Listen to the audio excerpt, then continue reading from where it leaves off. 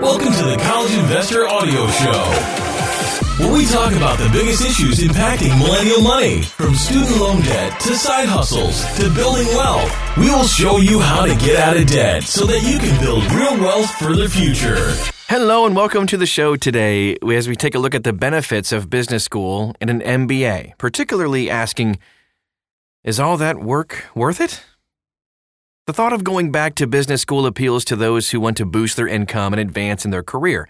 However, business school can cost anywhere from $20,000 to $150K per year. No joke. So it's critical that the benefits of business school outweigh the costs. Even the average cost of $60,000 is too expensive to, find yourself. So if you're thinking about going to business school, you should at least do so with a specific purpose and be working to realize specific benefits. You also need to have a very specific ROI on the investment in your education. I received my MBA, and I can honestly tell you that it was only worth it because it was free. My employer paid for it. The true out-of-pocket cost of $80,000 would not have been worth it.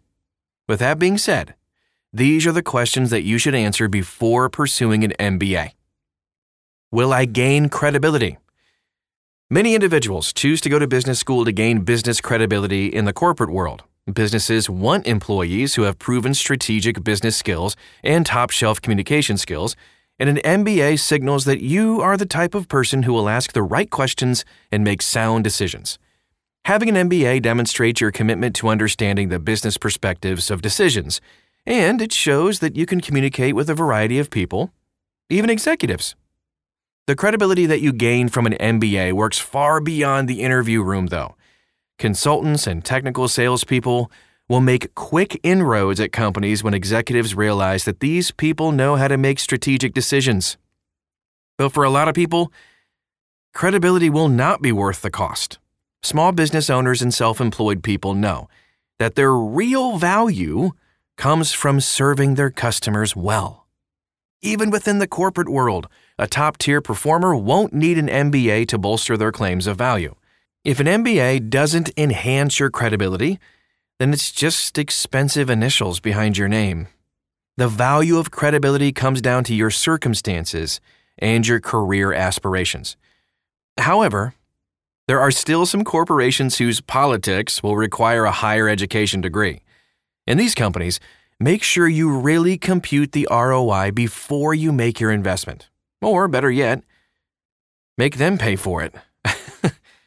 All right, so is this the best way to bolster your business skills? That's the big question, and formal business training does allow students to gain some technical business skills that complement their real-world experiences.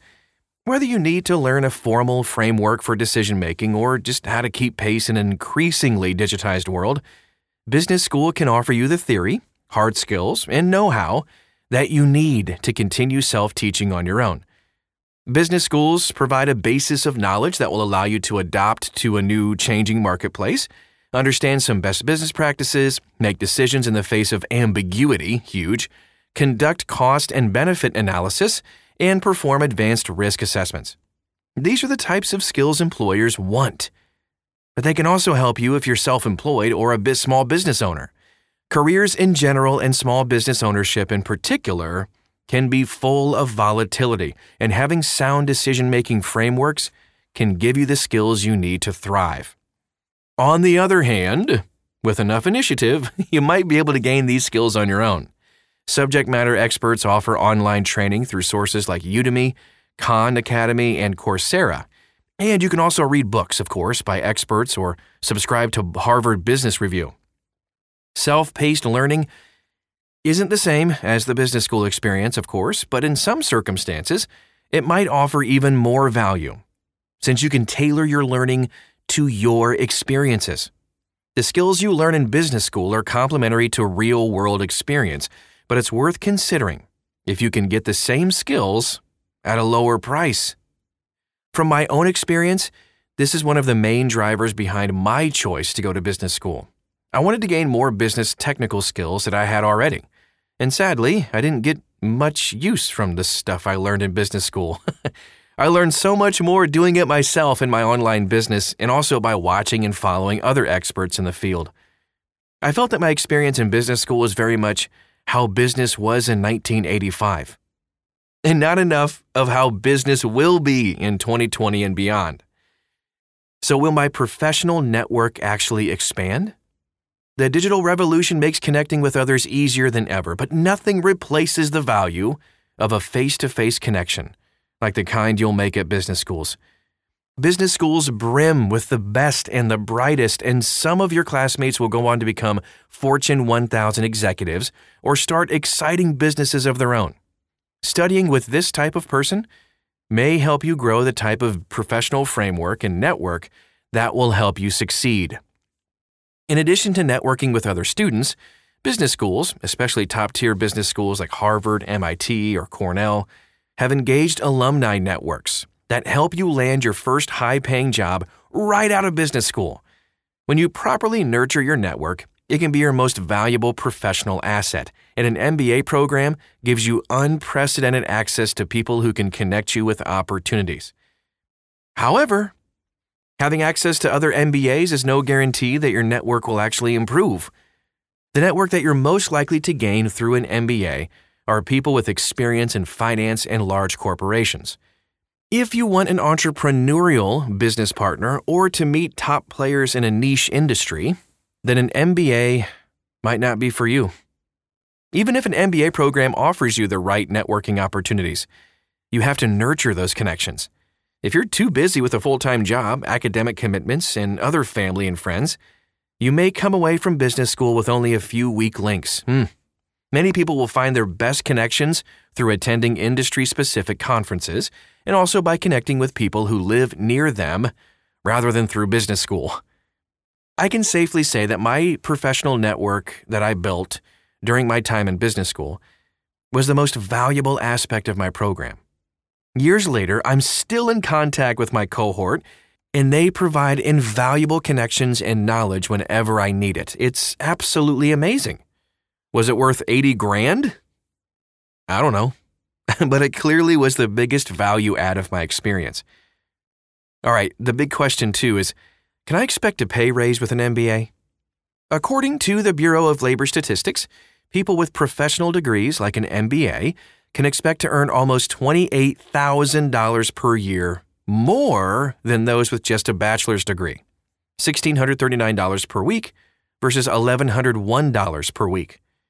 Many of the highest paying corporate jobs are reserved for people with MBAs, and in some cases, an MBA will translate into years of meaningful experience in the eyes of people offering you jobs. Of course, a pay raise isn't a guarantee. Some people will graduate from business school with tons of student loan debt and no increased opportunity. The key to obtaining a pay raise is the ability to market your new skills to the right people and consistently applying your learning in the business setting. Small business owners, self-employed people, people who intend to stay in their previous field, are less likely to experience a significant pay bump than those who use the MBA as a bridge to a new career. According to a recent U.S. News survey, the average MBA holder earns $90,000 per year 5 years after graduation. So it also depends on what school you graduate from, of course. If you get an MBA from Harvard, the average salary is $225,000 5 years after graduation. But when you look at the bottom of the list of schools, you're going to see salaries in the $84K per year range. That can be a tough pill to swallow if you only earn $85,000. Which brings us into our next question, do I need to know the language of business? So within the corporate world, each business function from sales to finance has its own kind of language. To achieve corporate success, you gotta know the languages, and business school teaches you these languages, so you can communicate with all teams in a business. You will also learn how to read and interpret business statements, which is a skill that will allow you to better manage your team to achieve your business goals.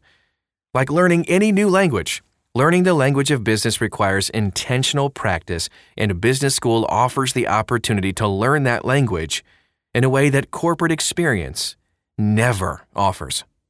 However, your career aspirations may not require that you know the how to speak effectively with every business function. For some people, gaining communication expertise within their business function will allow them to accelerate their career, while other people may see the most success by learning the business language of their clients or customers. Remember, too, that each company uses its own language.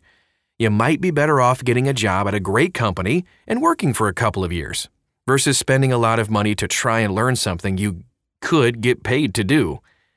Hope that makes sense. All right, so who is actually going to pay for your MBA?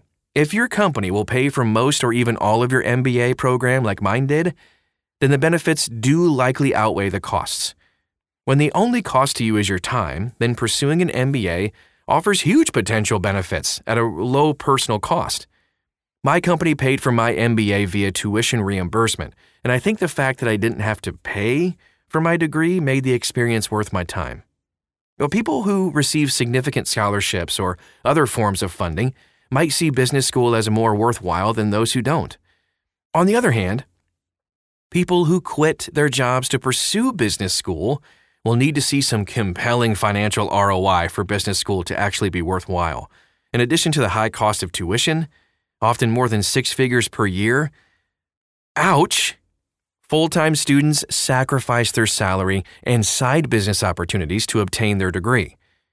So if you need to borrow, make sure you look at the best student loans to pay for your MBA. We got a list of those at thecollegeinvestor.com, and there are specific loans that make sense to use when getting an MBA. So, the ultimate question, is an MBA worth it? Well, like everything in life, it all depends. You knew that was coming. Who pays for business school may be the most important consideration in deciding whether or not to attend business school and making it worthwhile for you. But there could be some other issues that play a huge role in it for you as well. I think, like everything education and money related, you need to do a real return on investment calculation about how much you're going to spend and what you think your post-grad salary is going to be. Luckily, business school still tends to be a real salary booster for most people. So if you're debt-free, going into business school, and plan on spending $60,000, you should expect your salary to increase by at least that over the first 5 years post-graduation. If it doesn't, the ROI just might not be there. Once again, though, look for alternatives to paying, like tuition reimbursement. It sure makes an MBA much more reasonable for the price when it's free. Well, thanks so much for stopping by to the show today. I hope it was helpful and kind of got your wheels turning a little bit if you've been considering getting an MBA. And if you want to find out more, kind of dive a little bit deeper into some of the resources we mentioned today, find it at thecollegeinvestor.com. Copy and paste the title of the podcast right into the search bar and you'll find it. You can also find us all over social media. We would love to get to know you better. Just search for The College Investor and you'll find us.